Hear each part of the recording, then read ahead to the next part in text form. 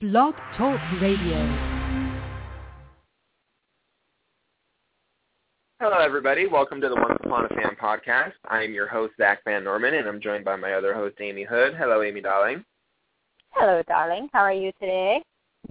I'm doing fantastic. As a matter of fact, it was really nice to get to watch one of my favorite episodes of Once Upon a Time here during our summer rewatch series. So, yeah, it's a good day. I actually just watched it today, and it's kind of put me in an uplifted mood a little bit. So it's nice. I enjoy it. How are you? What's up? I'm good. It's just a crazy week. There's a lot going on because, you know, I've got SpookyCon coming up this weekend. So my grandfather's also in the hospital, but he's doing good, which is good. But it's a lot of running around, a lot of planning. So things are hectic and crazy right now. But this weekend, I know it's going to be so much fun, and I can't wait. But yeah, things are, I was also really excited that we did The Price of Gold this week because this is also one of my favorite episodes of the entire series. I love this one. I found myself quoting along with it as we were going through the rewatch. Yeah, me too. I was doing the same thing, actually, so it's funny you say that. All right, so speaking of SpookyCon, I think that's a good way for us to bring up our first bit of news, which is obviously, you know, we're keeping everybody up to date on all of the convention stuff that's going on right now. So SpookyCon is this weekend. It's going to be down in Orlando, Florida, and Amy is attending for Once Upon a Fan as well as our staff member, Maury Lazaro. So very excited for the two of you to get back together and be able to see each other again because I love whenever any of us get to see each other again, so that's always nice. I know, how do you feel about SpookyCon? I'm really excited about it. It looks like it's building up to be a huge event. And actually, from the last time we spoke on the podcast, 2 more Once Upon a Time guests have been added. Freya Tingley and Jason Burkhart, who played Wendy Darling and Little John, have both been added to the Once Upon a Time lineup now. So now there are 6 cast members from Once Upon a Time, in addition to, you know, all the big-name guests like John Carpenter and Robert Englund. So I think it's going to be huge. I'm definitely excited to see Maury. Like you mentioned, those listeners that aren't familiar with our fan site staff, none of us live in the same state or city or anything. We are spread out everywhere across the United States, and even we have one, our editor lives in Europe, overseas in the UK. So we are split up. It's very rare we get to come together. So, yeah, we're getting to do a meetup this weekend for Spooky, so I'm very excited about that. We have also a lot of people coming to see that went to EnchantiCon in November. And like we mentioned before, we're still having that EnchantiCon meetup, but I don't have the definite time yet. Lori is kind of hashing out the details on that, and then she'll get with me. But that'll be something specific for the EnchantiCon family to kind of get back together and see everybody again. So definitely hugely excited. There's still tickets available online for Spooky, so they're actually cheaper to buy in advance. So if you're going to buy them in advance, I would go ahead and jump on and get them. It's going to be a huge weekend. Indeed, and I hope everybody has a fun time while you guys are there, and I can't wait to see all the pictures of all the cosplayers. Amy, please take as many pictures as possible and send them to me, you know, as it happens. If possible, I know you'll probably be putting them on social media as it is, but still, like, I'll send you a ton of pics. And also, I was just going to say that Gareth, our editor, went in and set up a Pinterest board specifically for SpookyCon pictures, so I have access to that too. So I'll be posting pictures on sending Zach tons and tons of stuff, and you're welcome to share anything I send to you, and unless it looks like totally embarrassing on my part, and then maybe hold off.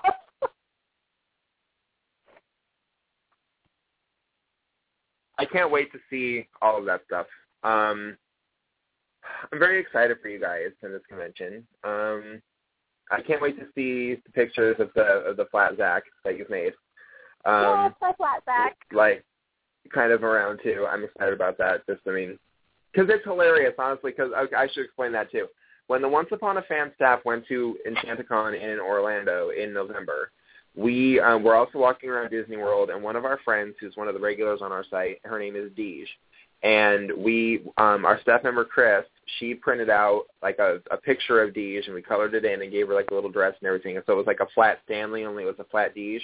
And so we kept taking pictures with her everywhere, so that she was like kind of with us in Orlando. So I highly recommend to anybody, if you have a friend who wants to go to the convention and they're not able to go, print out a color picture of them and put it on a popsicle stick and carry it around with you and take pictures. I guarantee you that your friend will get a kick out of it. Like, I guarantee it. It's really, it's a simple thing, but it's honestly really funny. So, yeah.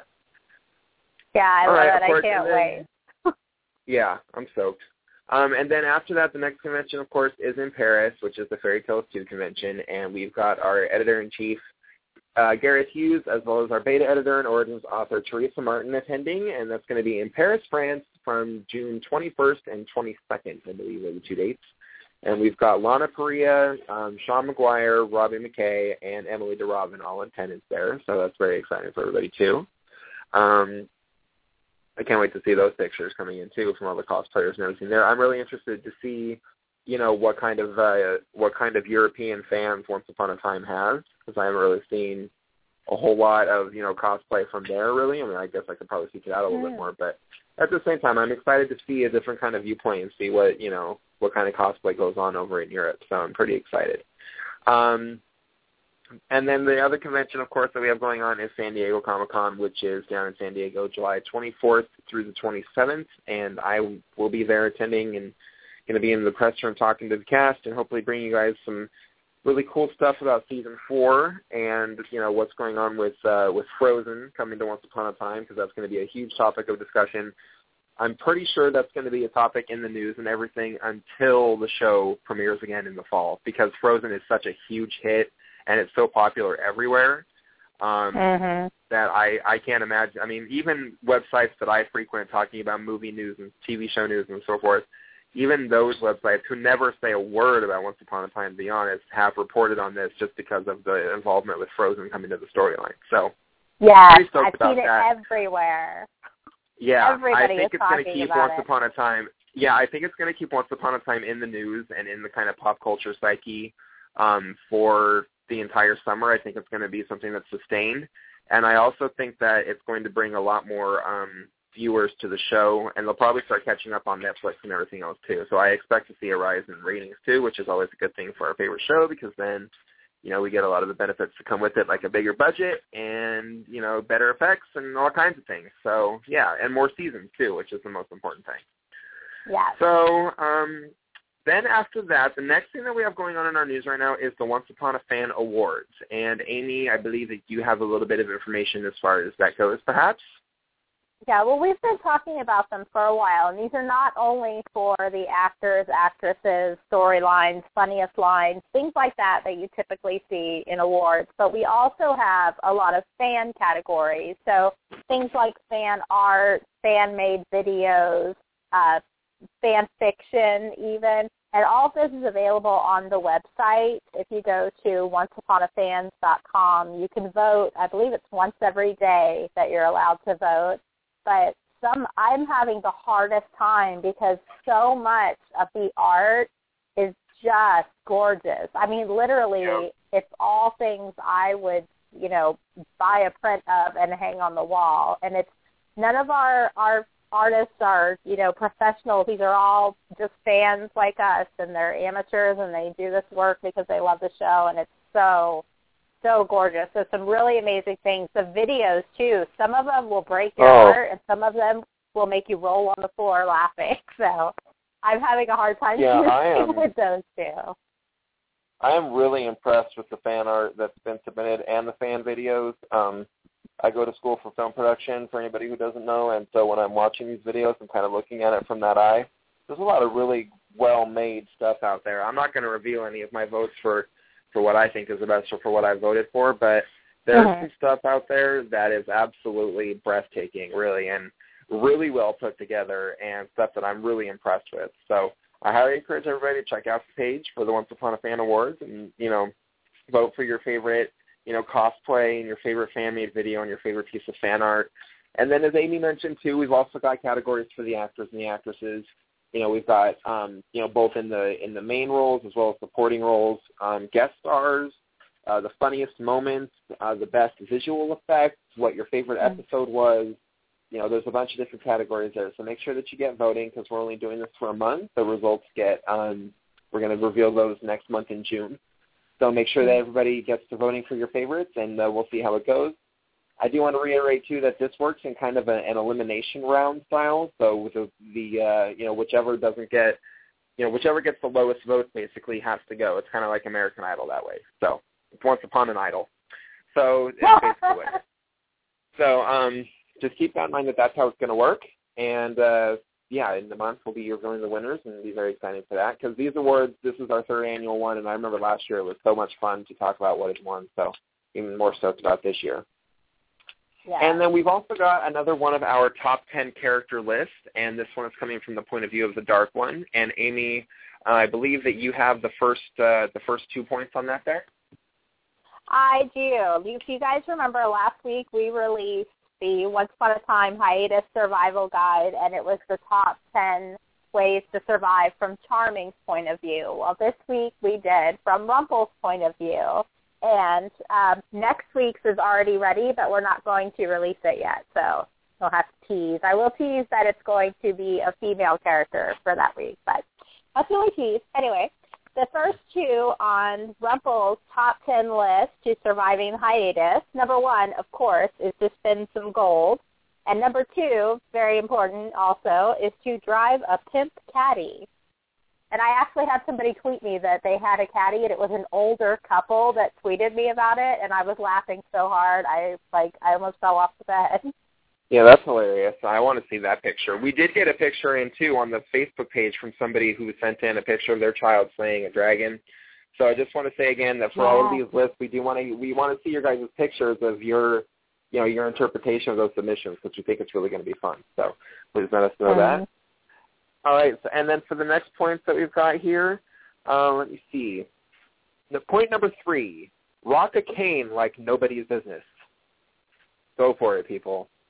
We want to see it. Rock those canes. I want to see, if you got a video and you want to twirl, some kind of cane around like Jim Carrey style and Batman Forever, go for it, babe. Rock a cane like nobody's business. We want to see it. Spin it and disappear. Make something. We want to see it. It's going to be awesome. Then number 4 on our list is give somebody a book or a library.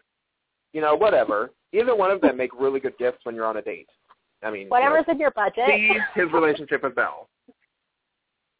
Exactly.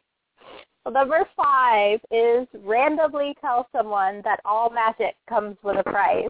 I've said that to so many people. I just got to start taking pictures when I say it. But one of the funniest things that came out of that is actually, I remember when I first started following Once Upon a Fan before I became on the Laura had made a picture of Rumple saying that with his hands up, but she changed the writing on it, and it said, "I'm not gonna lie, I like a full-figured woman," and his hands were out the way they put them out when he says, "All magic comes with a price," and I think that was the moment when I thought, "Oh, hey, this is a fan site for me."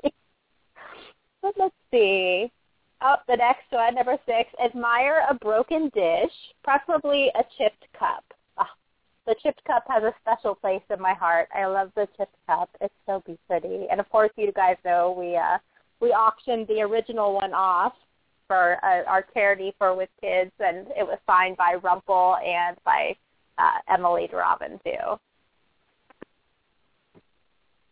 Yeah, these lists are hilarious. I love that one. I would love to see somebody's interpretation of giving somebody a library. I really would. Yeah. I think that's just really hilarious. All right, and then number 7, make all of the ladies swoon, or fellas, actually, even though you are a gold, greenish skin, scary as hell magic imp with dark powers. So for all you cosplayers out there, everybody send loves us Rumple. It's true. Everyone loves Rumple. He's just got the best mannerisms. When he does the thing with his hands, it's just the best. It really is. I love Robert Carlyle. He's so cool. Number 8, make a deal with someone. Now, please, keep this reasonable. Do not ask somebody for their firstborn child because, come on. Okay? Just don't do it, folks. Let's be serious here. But make a deal with somebody, and it would be even better if it was on some piece of parchment or where people had signed something, Show us what you got. Or maybe make it a meme where everybody signs a meme or something. Just make it cool. We just want to see what it's going to be. And then, Amy, you've got the last two. The last two, number 9, is to teach someone magic. That could be anybody. Could be dark magic. Could be light magic. Could be any kind of magic. And number 10, the ever important, find your true love. Of course, it has to be spelled T-W-U. It's not true love. It's your true love, which everyone knows is so much better than your true love. But all of these, aside from us wanting to see your pictures, Gareth is going to compile an album at the end of the hiatus of everything that gets sent in, all the pictures that we get sent for these lists. So they'll be in one big album that everybody sends in. So definitely send us your pictures. I've seen a couple of really great ones so far. So these are amazing. I love these lists. They've been so fun to do. Me too. I really want to see what everyone does, and I can't wait to see. It's just such a fun thing just for the summertime to do because it's getting to be really, it's just so much fun. I can't wait to see people making people swoon and making deals and stuff. Send us your pictures, folks. We want to see it. All right. And then the last bit that we have here on the newscast is actually kind of a special note, actually. It's kind of a little bit of behind the scenes, some exclusive stuff that we got from Eduardo Castro, who is the costume designer on the show. So I should explain a little bit of the situation. So our dear friend Marie, who runs the Ugly Ducklings, she lives in Argentina. We mentioned her on the podcast before, and we met up with her in Orlando when we were there for EnchantCon. She posted on Facebook, publicly actually, a post to Eduardo Castro asking about Queen Elsa's dress for the Once Upon a Time finale. She said, it must have been a super top secret project. Did you get any instructions as to how to create it? Thank you. And then Eduardo responded, and he said, and this is what he said, I got a quote from the producers 2 days before the end of the season that they wanted to add this character. I had 1 day to pull it together, and we only concentrated on the back of the costume. My hero, Mitchell McKay, made them the costume in 8 hours, and we shot it at about 2 a.m. the following day. The costume that we will use on Season 4 will be much better and more detailed. We just have to wait and see who will play the part. So that's a little bit of behind-the-scenes information about Elsa's dress. Really excited about that. It was really cool of Eduardo to respond, too. How big of a secret it was, because I've read before that the cast didn't even know, and it was a super secret scene, and it was filmed without most of the cast there. They tried to keep it as minimal as possible to the number of people on set.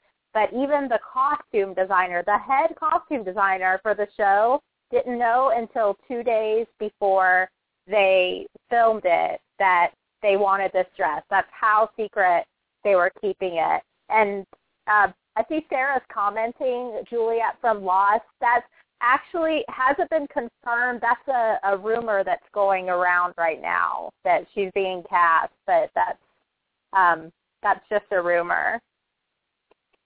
Yeah, there's been no official casting news whatsoever yet. As soon as there is something official, I guarantee you that we will be bringing it to you guys right away, both on the podcast and on the Once Upon a Fan, the main page. So anything that goes on with that, we will let you guys know. No problem. So excited about that. And then also, too, Eduardo talked a little bit more because I asked him on the same post, I made a comment, and I said, I asked him if he could share some similar behind-the-scenes notes about Emma's red dress because it was fantastic. And here's what he had to say about that. He said the red dress was also whipped up in 2 days. Originally it was lilac, but Jennifer, meaning Jennifer Morrison, really wanted red. It was made of red silk, and then a word I can't say because it's in French, red silk faye, that, believe it or not, was intended for a hook vest that we reordered, it was intended for a hook vest. And then they reordered it, and they bought 20 yards of the fabric to make 2 gowns. And they had to have 2 gowns because there was one for Jennifer Morrison, and there was also a stunt double. So they had to have 2 different dresses. So that's a little bit of information about, Emma's dress, too. And, I was so stoked that he answered me about that because, of course, I have said from the beginning when I first started watching the show even, that when Emma finally gets in a dress, it's going to be red, and I was tickled by the fact that they had even included that. But then to know that it was Jennifer Morrison herself who requested that it be red, I think is just fantastic because, for anybody who doesn't know, originally Emma's jacket was going to be black. It was just going to be a regular black leather jacket, kind of like a James Dean kind of thing. But then Jennifer Morrison went to Adam Horowitz and Eddie Kitsis and asked them to change it to a red color instead. So she asked them for that, and then she asked for the red dress too. So I love it. I love the fact that it's Jennifer Morrison calling the shots on the red thing because everyone knows how I feel about the color if you've listened to the podcast regularly. And, yeah. And I love it, too. Yes, I was so excited to read that. And Sarah is saying in the chat room, now we're just waiting for your sorcerer prediction. Girl, me too. I'm waiting for it too because I'll tell you what. I swear to beans that sorcerer, Yensid the sorcerer, is the person who wrote the Once Upon a Time book. Like, I just think it would be so nifty if it turned out to be that way. I really do. I also, too, want to make a quick note, too, because I just remembered this about Elsa being on Frozen. Adam and Eddie have also mentioned the fact that originally in the original script that everybody read, they had a different villain lined up for who that big reveal was going to be. And then once they worked with Disney and got permission to do, Frozen and figured out how they were going to do that, that was when it changed over to Elsa. So they still had another villain in mind, and I really want to know who that was. Garrett Hughes, our editor, actually mentioned in an article that he did with TV Fanatic, I believe, that he felt that he was concerned about Elsa being on the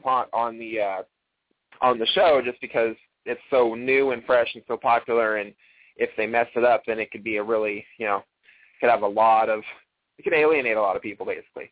And he mentioned the fact that some people think that the show needs a big bad villain like the Horned King from the Black Cauldron. And I just want to bring that up because, Amy, I've been dying to talk to you about that. Can you imagine having the Horned King on Once Upon a Time? Oh, my gosh, that would be awesome. That would be so dark and heavy, and because I don't know if a lot of people have seen the Black Cauldron because it's one from the 80s, the Disney animated film, and it's kind of not quite as popular as some that came out afterwards when Disney really started getting into that, animation revival when The Little Mermaid and everything came out. But I loved the Black Cauldron as a kid, but that was terrifying. That movie is creepy. It creeps me out, but I loved it. It is, it's a really creepy movie. It actually came out in 1985.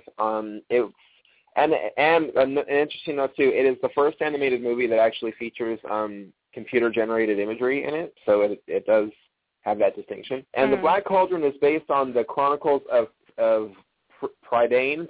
I don't know how to say that. Prydain. You try pronouncing it. But, it's based on that book series, and it's more of a fantasy element. The Horned King basically is seeking the Black Cauldron because he can use it to basically take over because he can control, the dead. He has an army of the dead. He's a really, they've already kind of done that with the zombies and everything on Korra. So I think that it would be really easy for them to correlate that in and work that story in and have the Black Cauldron be something that they were to use. I just don't know if they would have to have the rights, to use those books or not. But I do think that would be really cool. And Jafar did it, too. In Wonderland, Jafar had the Army of the Dead once he... Oh, that's right, yeah.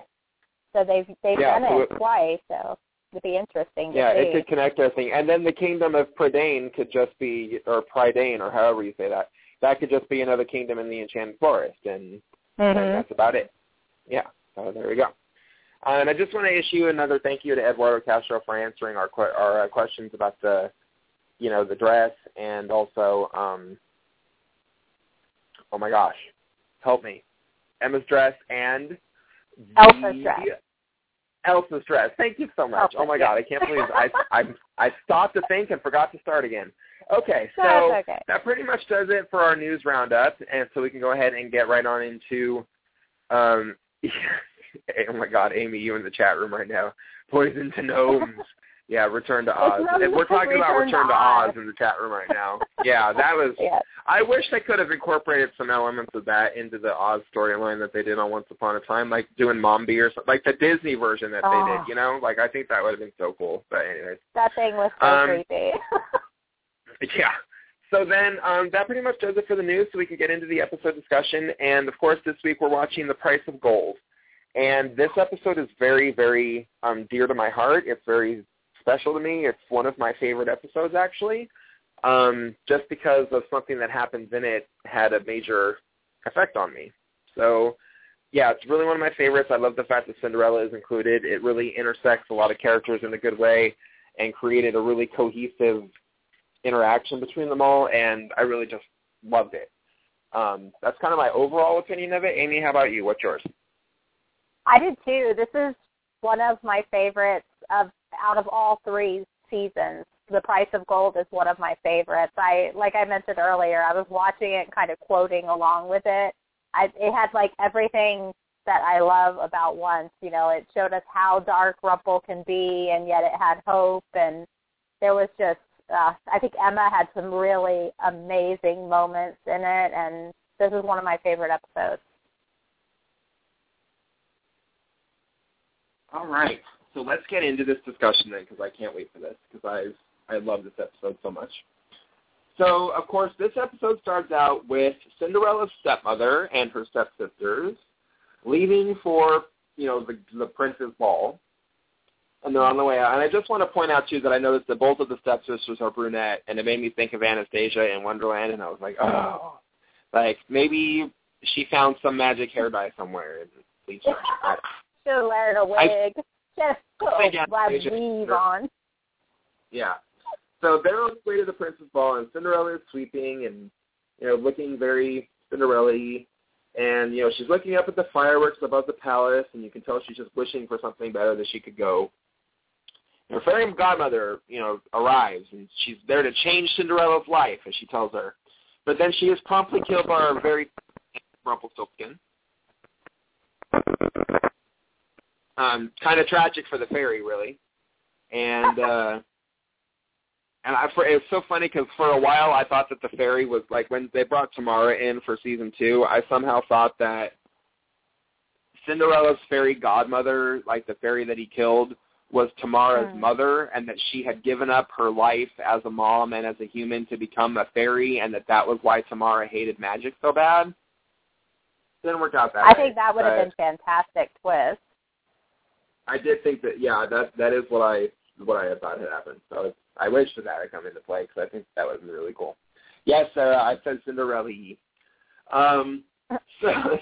So then he picks up the fairy's wand after he kills her, and he calls it pure evil. And he tells Cinderella to go back to her life. And, you know, she says that her life is, you know, it's wretched, and Rumple tells her that she needs to change it then. And, you know, Cinderella says that she'll do anything if he'll help her. And he says that she'll owe him a favor, and she signs his deal, the parchment with the deal. Oh, my God, I love it so much. It's so funny. Yes.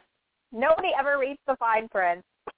No, ever. It's like the terms and conditions are so important, people. Like, look at your Apple updates. She should have known. If she had synced her iPod lately, then she would have known when she read the terms and conditions. Poor girl. Cinderella. Yeah, poor Cinderella.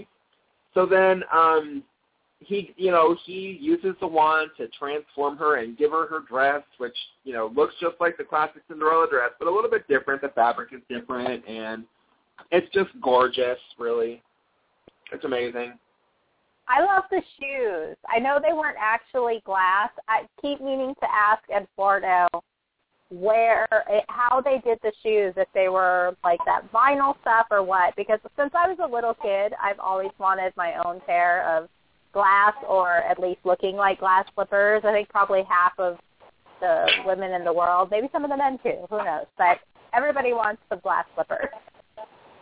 Honestly, you could probably just get some clear plastic resin and pour it into a mold that's shaped right in the right size, and once it, like, cleared and hardened and everything, it would look like glass. Really? I'm going to have to do that. I bet you that I could probably get an interior or an industrial design student to tell me how to do that, and I can get back to you. Do that, yes.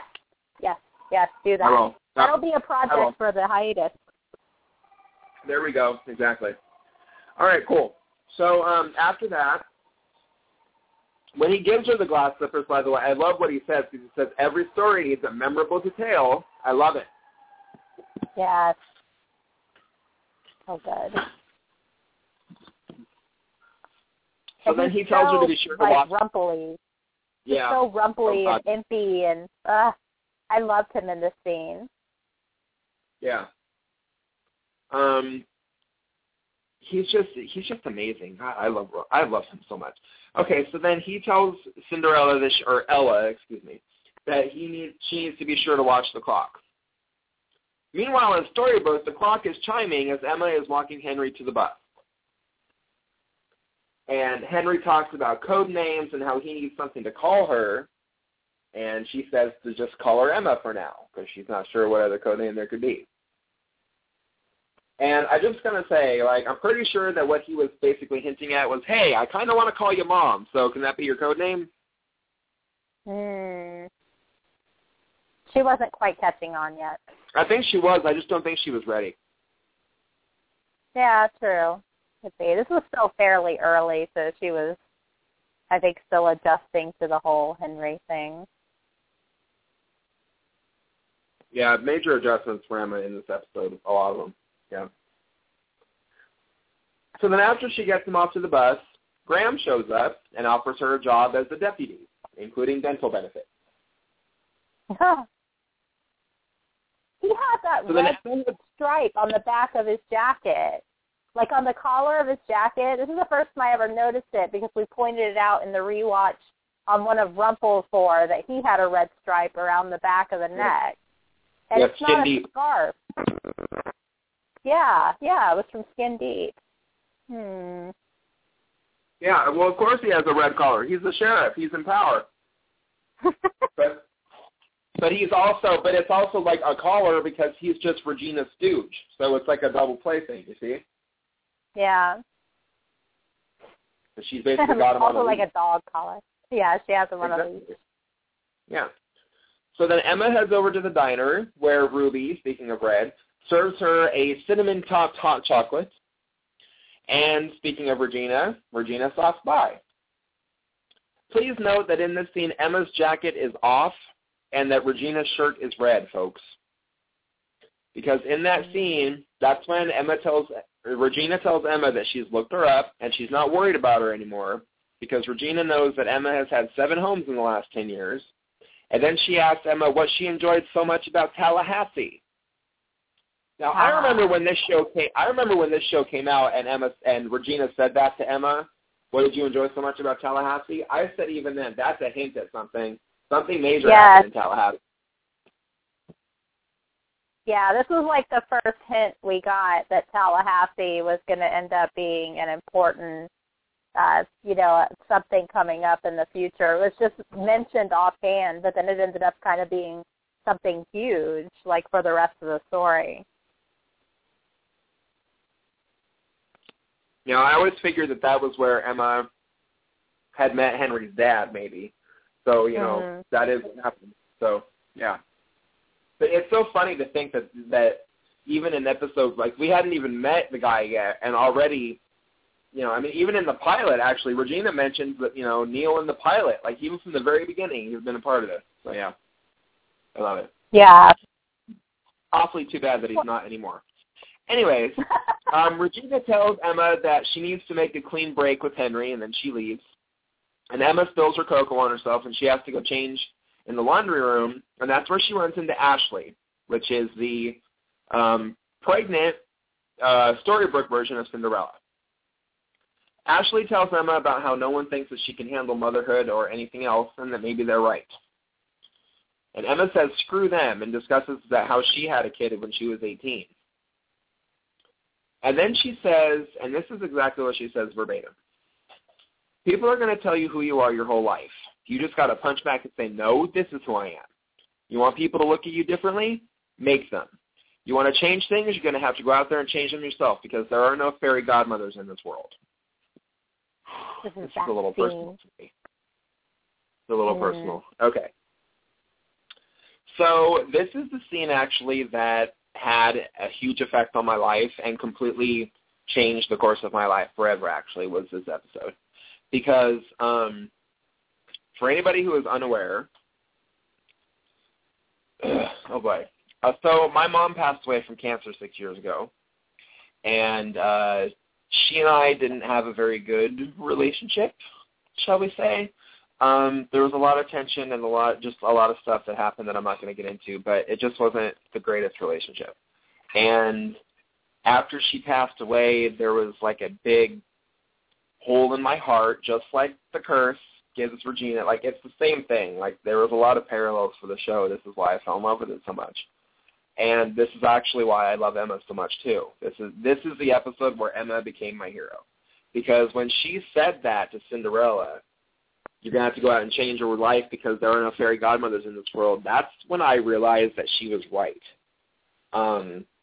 That even though this was just a character on TV, what this woman was saying was absolutely true. Because at that point, up until Once Upon a Time came out, I had felt completely hopeless after my mother passed away. And I didn't really feel that I had ever, that there was ever going to be a shot at a happy ending. I never thought that I would have happiness again. Like, it's just the kind of thing that it takes a really long time to get over. It's one of the most difficult things it's the most difficult thing I've ever gone through in my life. So I just felt completely hopeless and lost. And when Emma said that to Ashley, it was just like a light bulb went off in my heart, actually. And it was like, she's right. Like, I have to change my life because there is hope for a happy ending. This show is proof of that, funny as that sounds.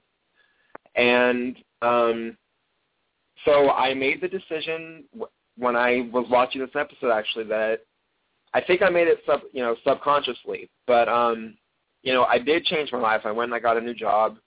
And it was doing the same kind of work that I had been doing for 10 years. I was working in customer service, answering phones for a cable company, trying to help people out. And, when you spend 10 years of your life always trying to help other people, you kind of lose yourself a little bit. You kind of lose track of who you are and what you want to do. And I was watching the show, and I, at that point I had become involved with, anyways, I got a new job, and then like a year down the line, it didn't work out because I was just really unhappy. And by that point, I was already involved with Once Upon a Fan because I had wanted to find other people who love the show as much as I do. And, I'd written a couple of theories about how I thought that the nurse from Skin Deep was going to be Ursula because of a lot of factors, and that was my very first theory. And I, wrote a theory about how I thought that the Queen of Hearts was going to be Cora, and then it was, and a bunch of other things like that. And I applied for Comic-Con for Once Upon a Fan. I applied for us to go for last year. And when we got the notice that we had been approved for it, that's when I basically realized that Once Upon a Time was changing my life in a major way, and I had to keep going with it. So I quit my job, and I quit basically the career that I had just built for myself over the last 10 years. And I was 27 at the time, about to turn 28, and we all know what happened when Emma turned 28. So I quit my job, and I enrolled in school full-time, and I went back to being just a student who has 2 part-time jobs and is just trying to better myself. And it is totally because of this episode, actually, that happened, because ever since I saw this episode, I have held on to those words like they're air, that if you want to change your life, you have to go do it yourself. And funny enough, last year when I went to Comic-Con, I met Jennifer Morrison and the cast of the show 3 days before my 28th birthday. So it was really just the kind of thing that, it was all happening for a reason. So, right. That is my long-winded explanation for why I love this episode so much. And Amy, please feel free to comment because I didn't realize I was going to talk that long. No, this episode always, I've loved this for a long time, obviously, but then even after you and I got to know each other and we had talked about, the changes you had made and how you were going to school, this scene, every time I see it now, reminds me of you, and I always think about that whenever I see that scene. That's one of my favorite Emma scenes ever. And I love, too, that she tells Ashley, you know, people are going to tell you who you are your whole life, and you have to punch back and say, no, this is who I am. And that's true. And I think that this whole scene and the lines that Emma says throughout this scene really hit a lot of oncers. I think that this meant a lot to a lot of people because it kind of made a huge impact in only, it's like maybe a 2-minute scene, and it had this enormous impact on so many people. And I think it's awesome that you got to actually tell Jennifer Morrison, you know, how much that scene meant to you and, you know, when you met her at Comic-Con. That was my favorite part of all of the interviews. Like, every time I watch that interview with you two, it kind of makes me tear up, like, every single time, because I know how much it meant to you and how much it changed things for you. So I thought it was really amazing that you got to tell her. Yeah, that opportunity was insane, honestly. I mean, and it's really weird to go back and watch this episode and hear it again because I can remember saying to Jennifer Morrison, when Emma tells Cinderella you have to change your life because there are no fairy godmothers, I really took that to heart. Like, I remember saying that to her and specifically referencing this episode, and it is absolutely crazy to me because I haven't watched this episode in over a year. I've just been busy doing stuff. So to go back and watch this, I was like, it was a reminder because I'm also a year now through college. Right. And I'm starting the second year. So to go back and watch it now, it was like an affirmation of every decision that I've made to go back and do this because I'm doing okay. And I just want to say, too, for a lot of people out there, for anybody who's out there and listening and who, you know, if you feel like there's something out there in the world that you want to do, but you don't think that you're good enough, or you don't think that you have the talent, or you are worried about what other people are going to think, or you're worried about their opinion, I cannot tell you enough that you've got to let that stuff go because the world needs you to let that stuff out. We need to see that kind of thing. People need to let their light shine a lot more and be themselves and be brave enough to be themselves and be good to each other. And I really think that if you have any of those kinds of reservations and you're afraid to do something, just say screw it, screw them, like Emma, and go out and do it.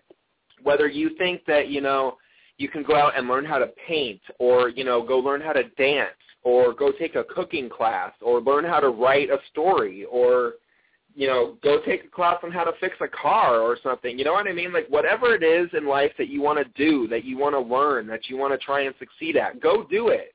It's okay if you don't, like, you know, you don't have to become, like, you know, Picasso or something. Like, if you're going to be an artist. Yeah, you know, you don't have to become some major thing. You don't measure yourself by what everybody else does. Just figure out what it is that you can do best and then go do it and just have fun with it and just be yourself and have an awesome time doing that. That's really the encouragement that I want to give everybody right now because that's what this episode and the show has given me. Just go out there and do it. Just try because I guarantee you that you will totally surprise yourself with what you can do and what you can accomplish. And it'll change the way that other people think of you, and it'll change the way that other people see you. But most importantly, it's going to change the way that you see yourself, and it's going to make you a lot more confident. So go out there and do whatever it is that you want to do, everybody. That is absolutely the message that I want to send forth from this episode of the podcast today. Anyway, definitely. Now that I'm off of my my soapbox there, let's get back into the episode discussion. Okay, so right after that, you know what? Actually, no, I don't want to go back into the episode discussion. I want to keep talking about that for a minute because people are saying in the chat room that that's why the fan awards are so important. And you know what? You're right because that's another thing that I have learned from the Once Upon a Family and the extended Oncer community. And Amy, you can attest to this too because you see it. I mean, we've all seen it. There are so many creative people in this fandom on so many levels. It is insane. Yes. Nothing I have seen that's been professionally done has come anywhere close to how great the fan-made art and fan-made things are.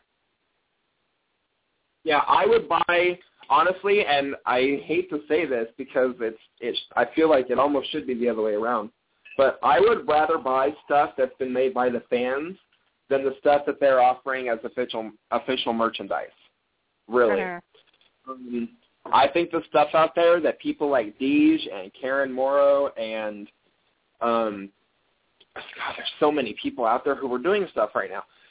All the things I see on Etsy and Pinterest and Facebook, and all the different groups and everything, that stuff is incredible. All the cosplayers, the people who know how to sew those costumes together, oh my God, that is just, it's amazing the time that takes, and to have, you have to have some real skills to be able to do that. That's not just something that anybody can throw together. So, right. To have that kind of thing and put it together, I think is just awesome. And then to see people writing all this fan fiction, and doing their own version of a story. Like that hopefully will just encourage people to start writing their own stories for whatever story, that they have in their head. And, all these, all the videos that we've seen of people who are good with the digital arts and, oh my God, it's just so much. I love the fandom for this. That's exactly why I love this show, because I see what it inspires people to do. And I love it when they even go outside of Once Upon a Time and they do stuff that's not related, because then they're just doing stuff that's more related to their artistry.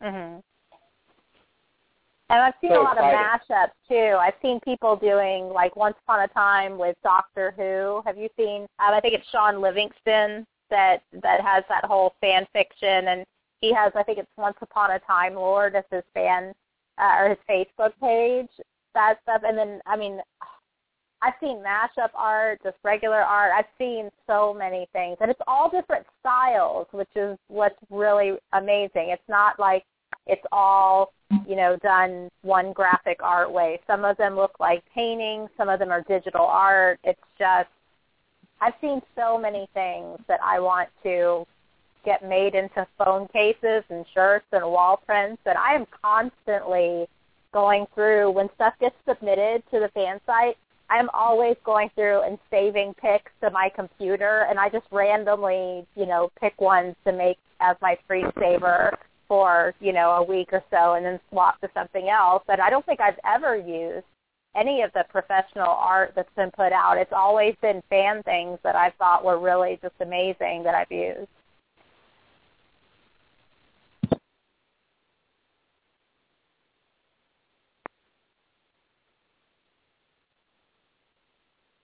Are you there, Zach? I think I lost you.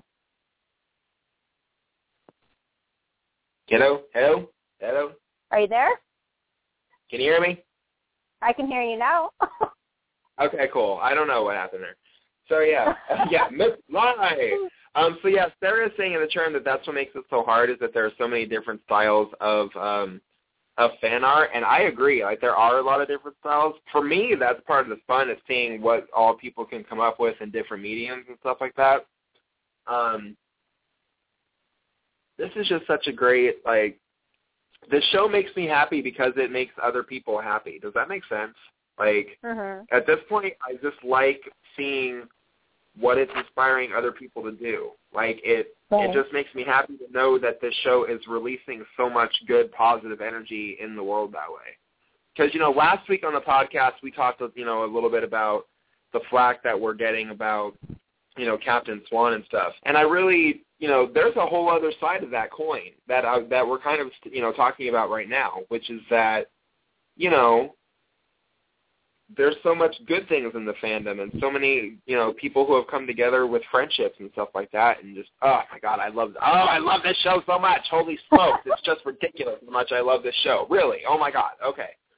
So I think it's good that we talked about that, because I think a lot of times that the negative, even though, proportionally, the negative things and the negative posts and things like that come out, they are a smaller minority, but it seems like they stand out, or maybe those are, louder and those stick with you. And so I think that where that can be really damaging, it's important to look at all the positivity that has come out of the show. And it really does, if you look at it side to side, it really does kind of eclipse all of the negative things. And I try to keep as much of that negativity like out of my Twitter feed and all of that. I generally don't have a lot of it pop up on that, but I still hear about it and see it just because of the fact that we're on the fan page.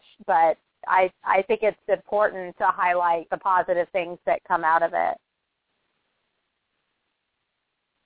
I agree.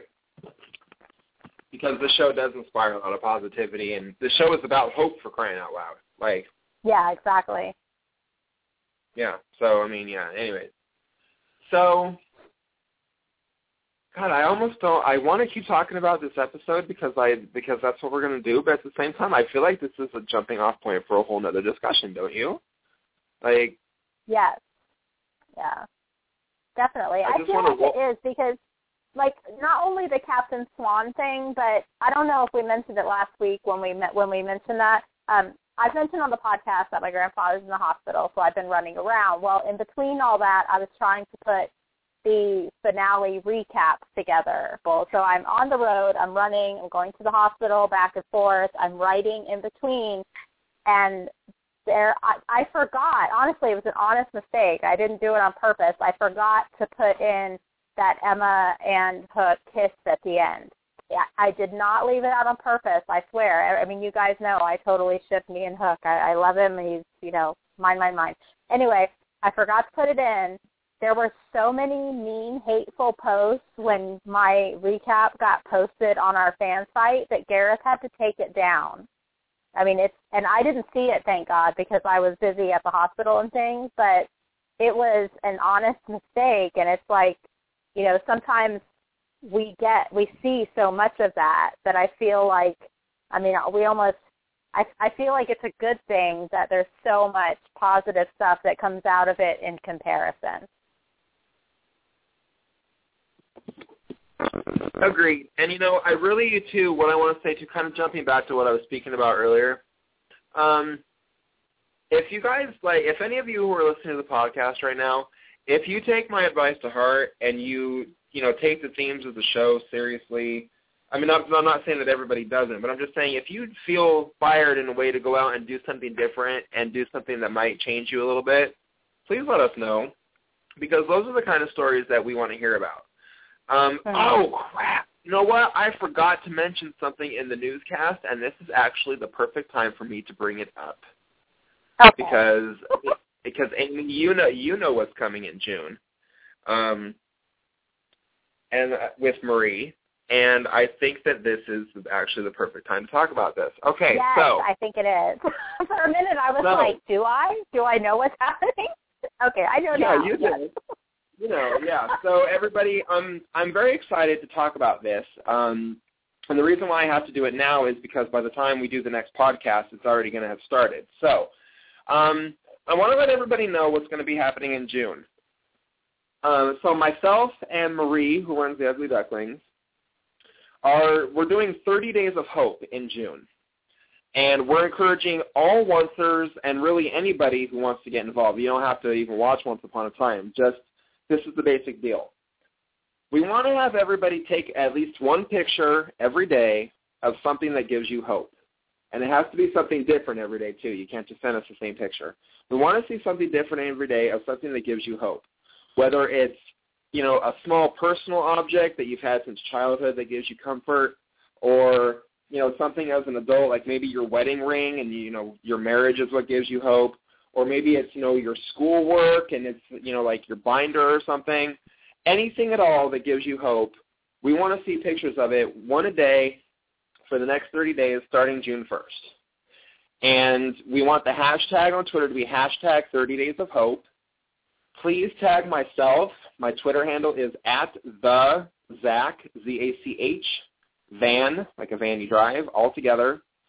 Okay. You can also tag Marie. She is @UDucklingsinc. Tag Amy. She is Amelia, which is AMYLIA403. The Once Upon a Fan podcast, which is OUAF podcast.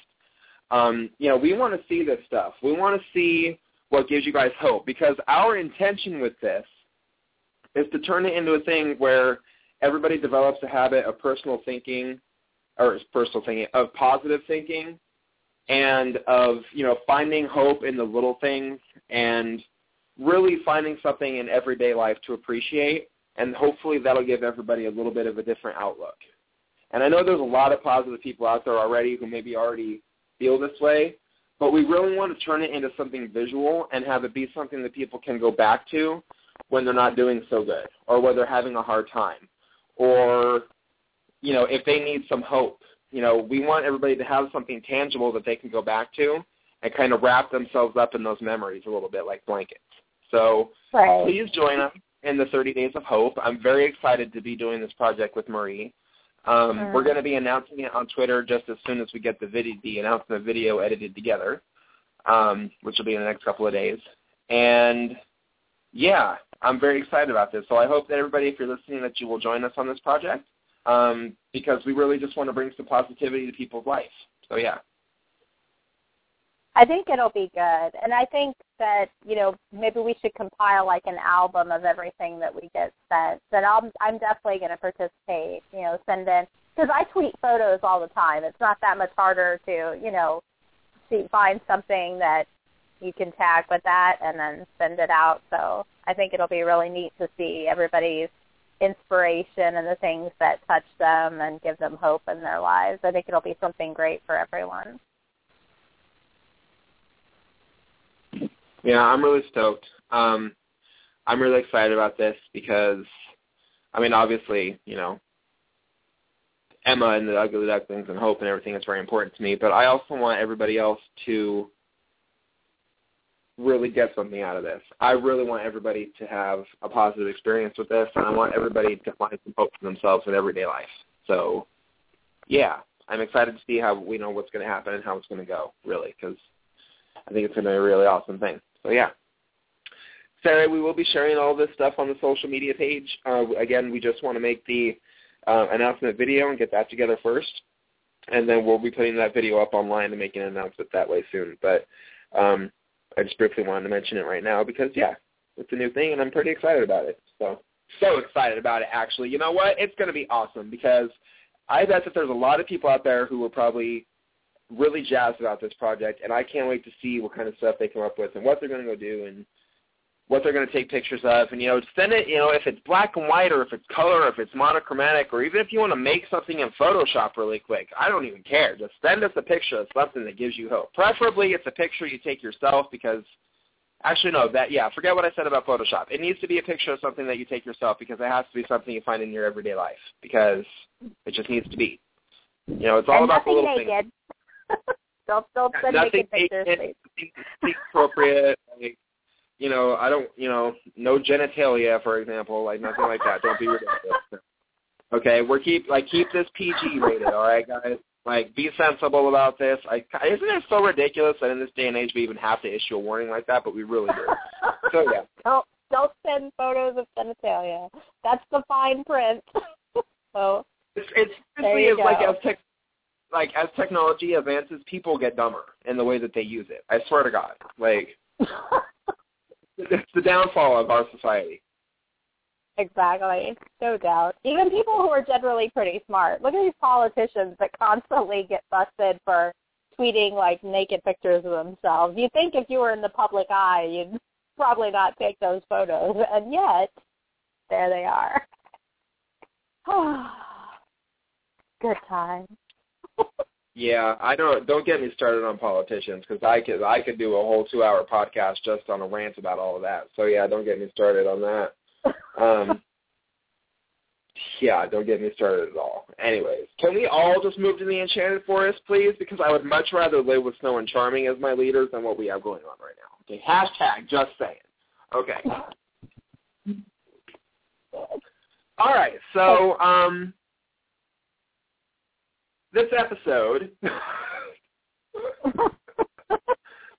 Whoa, there's an episode? Yeah, wait, there's an episode that we were watching. At this point, Gold is in his shop and stuff.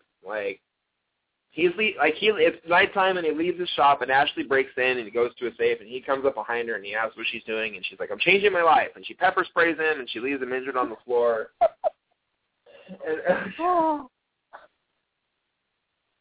Poor Mr. Gold. Honestly, I don't even know how to talk about this. I don't even know how to talk about the rest of this episode at this point. Oh my God. Okay, so the next day, Regina is at home and she's getting ready to go out to a council meeting. She tells Henry that he's not to leave the house. And he says that means that he's not to see his mom. And she says that Emma is not his mother. And I can't help but crack up at that because she is his mother. Like, birth or not, like, she's his mother. Like, you can have two mothers. It just makes me laugh because of where the relationship is now to see these early stages of Regina being so hardcore, like, get away from my son. Like, it just... Yes. Did you know, one thing I noticed while watching this episode, first off, I love the fact that Cinderella's name is Ashley, like ashes and, you know, going back to the cinders where they got Cinderella's name from. So I love that.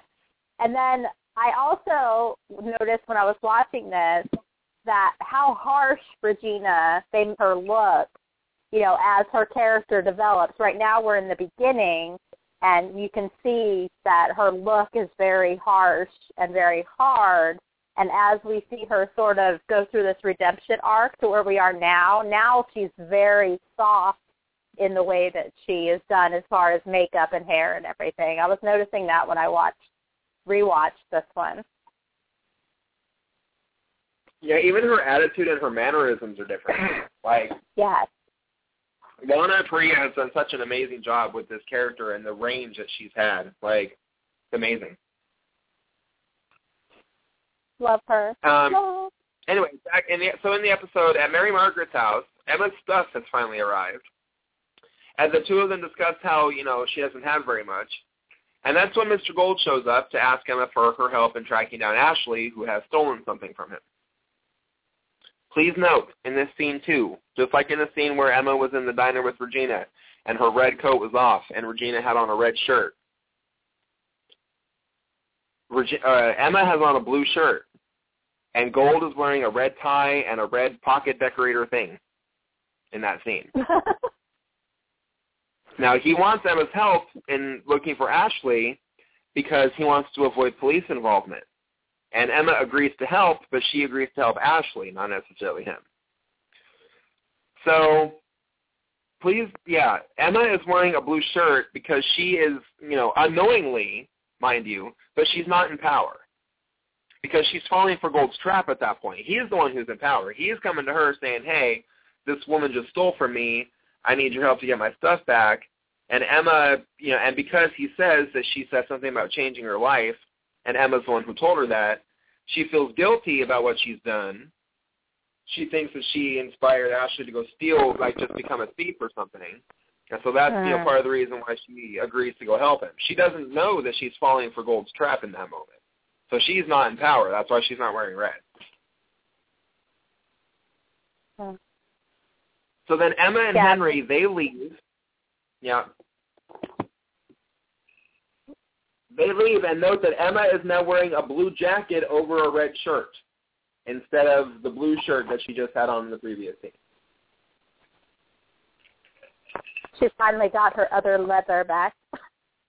All of her clothes have been shipped in. Yeah. So it's blue, and she's, you know, she's fallen for the trick. And it's blue. Yeah. It's blue. Yeah. Okay. So Emma, she's with Henry, and Henry basically blackmails Emma into letting him help her find Ashley. Because he just puts her in a place where she has to let him help, or she's not going to be able to help Ashley anyway, because she'll be too busy trying to stop Henry from trying to help her. So, yeah, he gets her good. He's a smart kid. Yeah. And so little in these episodes. God, he's so small, right? Like, he barely comes up to, like, Jennifer Morrison's, like barely up to her armpit, like right about to her heart level. And then, like, you know, you look at the latest episode, and he's, like, above her shoulders. Like, it's insane. Absolutely insane. That kid's going to be taller than her soon. Yes. Probably. I wouldn't be surprised if it's within the next season, because he's getting so tall. And his voice is so different now. it's neat to kind of see him grow up over, the show now. Yeah, it's pretty nifty. Meanwhile, in the Enchanted Forest, Cinderella is watching the fireworks above the castle in celebration of her wedding to Prince Thomas. And the two of them go downstairs to celebrate, and Prince Charming and Snow White are in attendance, and Snow White and Cinderella dance together. And Snow tells Cinderella how she is an example of how anyone can change their life and that she's proud of her. And then Rumpelstiltskin shows up because he wants to dance too. But more than that, he wants to make good on their deal. And so he tells her exactly what she owes him for him getting her to the ball and everything else. He wants her child. Dun, dun, dun. Exactly. So later that night, Ella is packing to leave, and she's wearing a nightgown that looks just like the classic Cinderella dress. And she tells him about her deal with Rumpelstiltskin. Yeah, I love that too. Great detail. She tells him about her deal with Rumpelstiltskin, and he stands by her side. No, because he's a good man. Meanwhile, in Storybrooke, Billy is towing Ruby's car. Please note the red wolf on the mirror. While Ruby is telling Emma more about Ashley and her boyfriend Sean, and Sean lives with his dad and all this other stuff. So then Emma goes to, Sean's house, and she meets Sean's dad. And they talk, and he, reveals the deal that he made with Mr. Gold about, selling Ashley's baby and so forth. Okay, cool. First of all, I love how, the dad is like the king, right, because Thomas was like a prince and stuff. And they live in this fancy house, and the king, like, when his dad comes out, he has on this, like, fancy kind of sweater. Like very upper class, like, very waspy. Just totally looks like if a king were to live in a small town in Maine, that's exactly how he would dress. Like, I just thought that was hilarious. Yeah. I just thought it was just a funny note. So then after that, Emma and Henry, they go to Granny's, and Emma asks Ruby why she didn't tell her that Ashley had sold the baby. And Ruby replies that it, wasn't anybody else's business, basically, and that she wasn't going to have anybody judging her friend because it's a decision that her friend was making. And then Emma sees the red wolf from Ruby's car and is sitting on the countertop. And she basically figures out right then that Ashley has taken Ruby's car so that she can run off with the baby and doesn't have to give the baby up.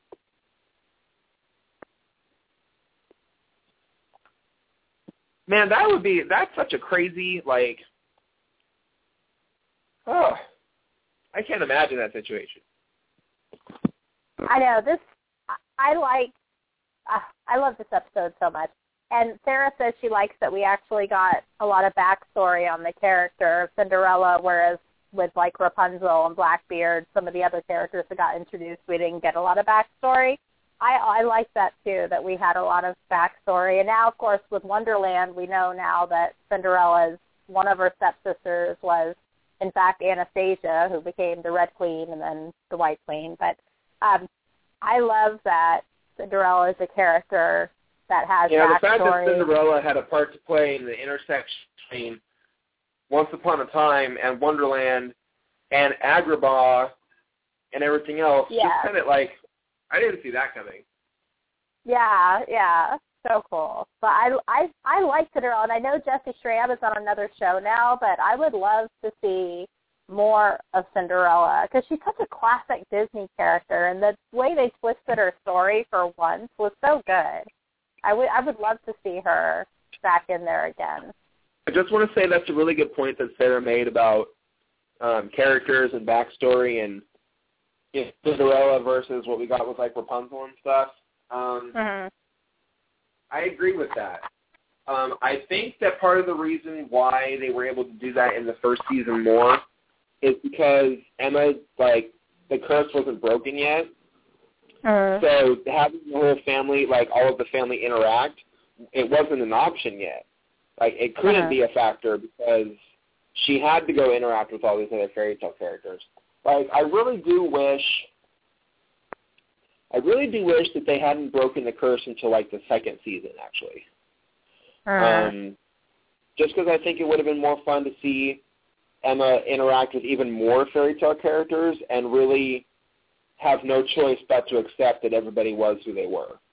I Right. think it actually would have been fun if season 1 had ended with something that maybe deterred Henry from thinking that the curse was real, and so it kind of seemed like he was giving up, and then season 2 would have been building that back up in addition to having Emma, like, believe, and then she could have broken the curse, and then, yeah, I don't know. I just wish that there had been more, like what Sarah said, more backstory on all these characters that they're bringing into the show. But now they can't do that, of course, because what really matters now is the relationships between all the characters because the curse was broken. So that's the kind of juxtaposition, though. That's why we're kind of stuck, I think. Like, yeah, even in season 1, I always, from season 1 on, I loved when we got backstory, not only on new characters and people, like this is the first Cinderella came into it, but when they would do backstory on Regina or on Snow, I've always loved seeing that backstory and that history, especially if it involved characters interacting that, we didn't know would be interacting or it was something new. I've always loved seeing the backstory. I hope that's not something they ever totally get away from. I know they have to do less of it now just because of the relationships, like you mentioned, with the curse being broken. But I love that backstory, and that's one of the things that I missed and about the whole Oz story. I wish that the backstory part had not had to have been cut so short. I wish they could have done more of the backstory and lengthened it more. I really think it would have worked better for as far as Zelina, making her a more sympathetic character, which I loved Rebecca Matter. I felt like she was really, wicked and devious, but I would love to have seen more of her history, more of the whole Dorothy thing. So I definitely hope we get into getting a lot more backstory on the different characters. And you and I have talked a lot about hoping for eventually some more Maleficent, because that's something I'm dying to see.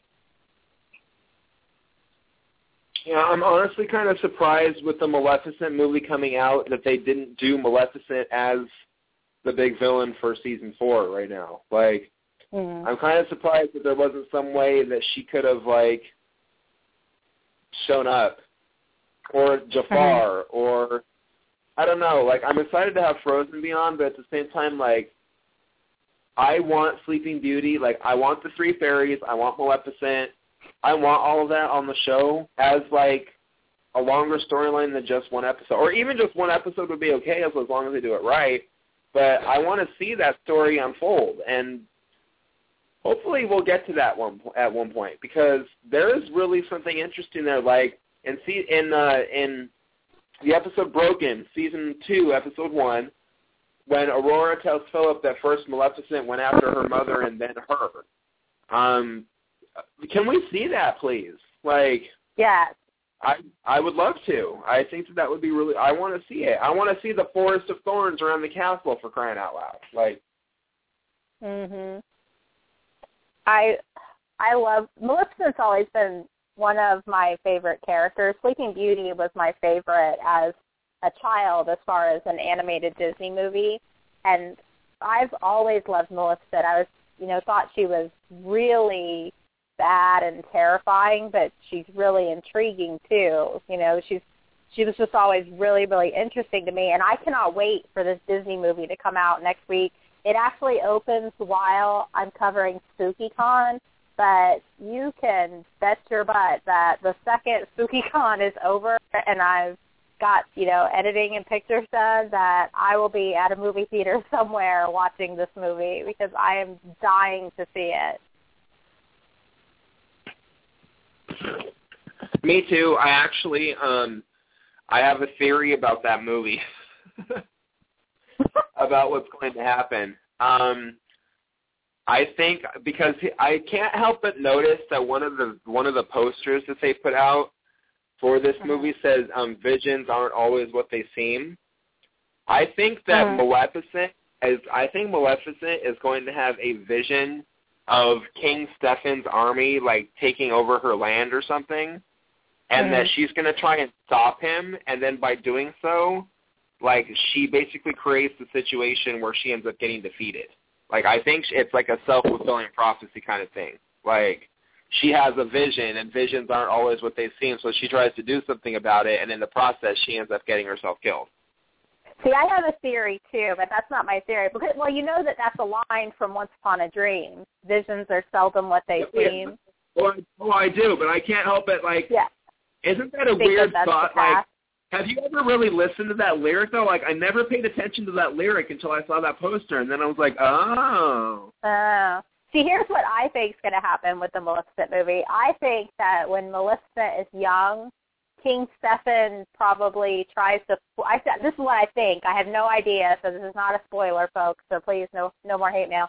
I think that King Stefan, when Maleficent is a younger woman, is going to pretend to love her in order to, I don't know, take over her land or whatever it is he wants. Oh, and then love it. I think he's going to, like, screw her over, and so I think that's where her hatred is going to come from. But I could be totally off because I don't know. But I don't know. She just in the commercials, she seems to particularly not care for King Stefan very much. So that's what I was thinking might happen.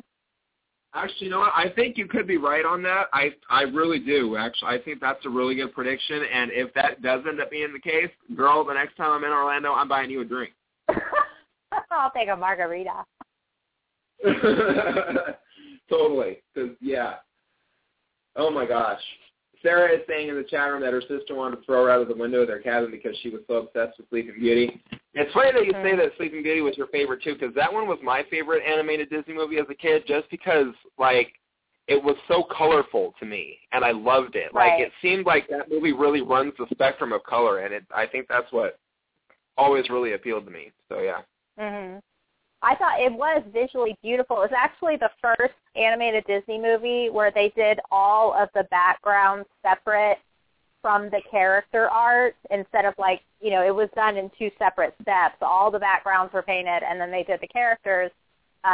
Yes, I'm a Disney nerd, and I know that fact. Yay. But I loved that movie. I thought for sure that came before my obsession with Alice in Wonderland because I was probably a few years older when I became obsessed with Alice in Wonderland, but I wanted to build a big old tower in my backyard, and yeah, I had a master plan when I was a kid. I was going to build a Sleeping Beauty castle, and I was going to have a spinning wheel in it, but I wasn't going to I was going to make sure it was without needle. And then after I got, a couple years later into my huge Alice in Wonderland obsession, which I still have, my plan was next to my castle, I was going to buy a warehouse or a huge factory, and I was going to convert the inside to Wonderland decorations so that I would live. Now, keep in mind, I was only like 6 or 7, maybe 8. So I was going to live between the two, between my castle and my Wonderland factory. So I had it all planned out. That's hilarious to me because when I was younger, I was such a nerd. When I was younger, my master plan was that when I grew up, I was going to live in a house where I would have an elevator. And you would get in the elevator, and it would look like a turbo lift from Star Trek. And when you got to the top floor, like the second floor basically, because I would only have a 2-story house, because why wouldn't you have an elevator in a 2-story house? Because, I was 10. Or like I was a teenager at least, like 13, just thinking, I'll just do that, why not? And then when the door would open, you would be on the bridge of the Starship Voyager, and, the view screen would be a TV, and I would have, a couch where the bench was, and, my room would be in the captain's ready room, my bedroom and stuff. Awesome. I had a whole plan. I had it all drawn out and everything. It was ridiculous. Sweet. Yeah, I had mine all on paper. I had it drawn out. I was going to have a big slide that was a rainbow where if you followed the chessboard, you could slide from my Wonderland over to my Sleeping Beauty castle. It was awesome. Like Chutes and Ladders? Yeah, exactly. It's like Chutes and Ladders between Wonderland and the Sleeping Beauty castle. Oh, my God. That sounds like a fun game to play with kids. Go between worlds. At a kid's birthday party. You know what I mean? At a kid's birthday party, take them to some playground and have it be a thing where, like, if they go down the slide, like, they're, you know, in another land, like, you could decorate it all, you know, fancy. You could, you know what you could do? You could, like, put streamers on each side of the slide so that when they go down it, you know, and then they go out the streamers on the other side, they've, like, come to a new world. Like, there you go. Oh, man, now I just want to go design a bunch of playgrounds, like, for adults, and then just we could all go play on them. Like, Sarah asked, yes, I am. I am actually building an Oz garden and a Wonderland garden right next to it. And I told my husband the other day that once these two are done, I swear to God, these gardens are like a branch out from when I was a kid, because I sit out there and I'm like, oh, it's almost what I wanted when I was a kid. So I told him our next one is going to have to be a Neverland garden, and I thought he was going to pass out because we have been working so hard on these gardens in the backyard. Oh, my God. He's like, I don't know if I have the stamina to do another garden. I still need a scarecrow. I'm having trouble finding a scarecrow for my Oz garden, but I got my red flowers in just this week. They finally started coming up and blooming. The yellow brick road is done. The signs are done. Wonderland is pretty much done already, and it's right next to the Oz garden. I think I have pictures on our podcast Twitter, but I'll have to go through and look. If I don't, and I'll share some there. But, yeah, maybe I should do the Sleeping Beauty garden. I'll put it right next door. And I'm going to stick a slide between the two sections, so it'll almost be like living in my house I wanted. I'm such a child. See, everybody's dream can come true. There you go. It's on a smaller scale, of course. Good. Yeah, but still, you know, I mean, that doesn't mean that it won't happen. But yeah. That's hilarious. So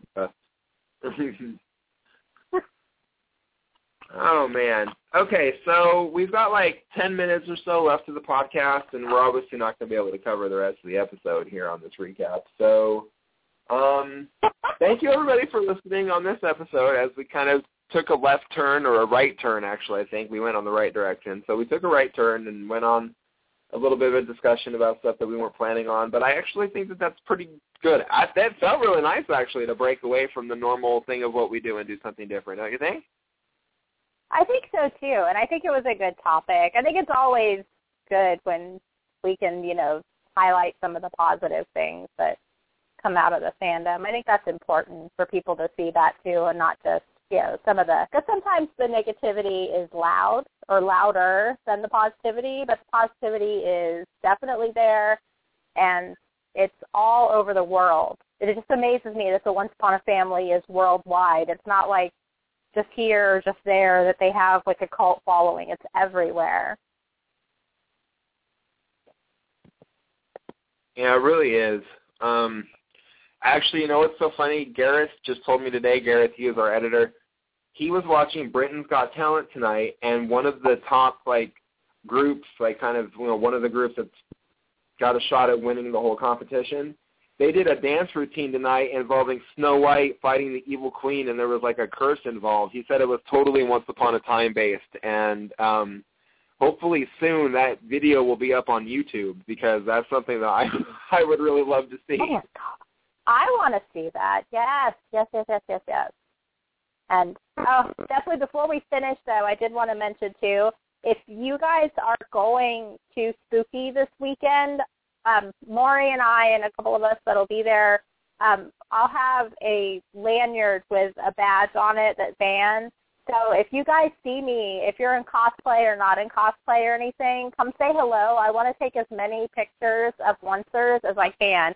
We don't only want to cover the cast while we're there. I really want to see all of the fans and the cosplay and just everybody coming together. So if you guys are there and you see me running around, then come say hi and let me take your picture. Personally, that was one of the best parts of last year going to the conventions, was meeting up with everybody and, you know, talking to them about just, the show and costumes and our theories and just our love of the show. Like, it's crazy. Definitely. I can't wait. All right, so next week we are watching the next episode, which is that still small voice. At least I think we are. Unless we kind of divert. And we might actually talk about it. Yeah, like what we did this week about the price of gold. Apparently, the price of gold is talking about fandom because that. There you go. That's pretty much it. So yeah. Still, though, I am glad that we broke away from our normal discussion. I think that was nice. That's all nice. Yeah. Let's see. Oh, also, May 30th, which is on Friday, is Jared Gilmore's birthday. So let's make sure that we all, I mean, of course, everybody is going to remember that because it's going to be all over everywhere. But just want to let everybody know. And he is going to be 14 years old. Wow. Oh, that's all. Baby. Kind of crazy. All right. But yeah, so he'll be 14, and yeah, that's pretty much it for Jared. And then let's see, what else? We've got some other stuff coming up here, I believe. SpookyCon is this weekend. June 8th. When is June 8th? No, we have another podcast before that. Okay. Not really a whole lot going on in the news. Actually, at any point now, any time now on one of these podcasts, we'll be able to tell you that Jenny Goodwin and Josh Giles had their baby because that baby is going to be happening sometime really quickly. So that's going to be such a huge thing. Oh my God, they're going to be asked that so many times at Comic-Con that by the time they get to me, I'm not going to be able to say a word to them about it. That's so funny. I think you'll have had it by Comic-Con, though. Probably have had it by the time July. They're going to be asking, like, they're going to be asking questions like, "Hi, so how's parenthood?" And like, I can already imagine. Like, it's true. You'll have to think of a creative way to ask them about how parenthood is. So I know the 8 people in front of me just asked me. I've got a couple of ideas for what I want to ask. At least what I want to ask Jennifer Goodwin. Amy, you already know, but we're not going to say what it is yet. I'm just and I love it. Yeah, I'm just going to do it when I do the interview. But I have an idea for what I want to do with Josh too. So. I bet a lot of people do. No. What? Yeah. Yeah. I've got a game. I've got an idea for a game to play with Josh. So I'm going to see if he'll be willing to do that or not. Oh my God! Shut up! I don't even know. I can't even. I'm not touching that with a 6-foot sword. Okay, like. All right, so everybody, we've got about a minute and a half left on the podcast, and so I just want to thank everybody again for listening to the episode. And please don't forget what I said. If you've got something out there that you want to do in life, please go do it and. Don't hold yourself back, and don't let anybody else hold you back either. Don't be afraid of what other people think. Only care about what you think, and let yourself know that you can do it, because you can. Believe in yourself, because there are other people out there who believe in you, whether you know it or not. Yeah, we've got definitely. 1 minute left now. We're watching that Still Small Voice next week. We'll have. And next week, Amy can let us all know how it went at SpookyCon. Yes, next week will be the first week after. I'll be fresh back from SpookyCon. Dun, dun, dun. No, you're not going to be fresh at all. You're going to be exhausted and tired. I'm going to be wiped. Yeah, no doubt. No doubt at all. All right, so again, please send us your pictures for everything for, the list of Rumple that we did today. If you're still doing stuff for Charming, let us know. We're going to have a new list next week. Don't forget about the 30 Days of Hope. We're launching that on June 1st. You'll see more about that on the podcast page and in other social media as the week goes on. We have 10 seconds left. That's pretty much it for us tonight, folks. Good night. Night.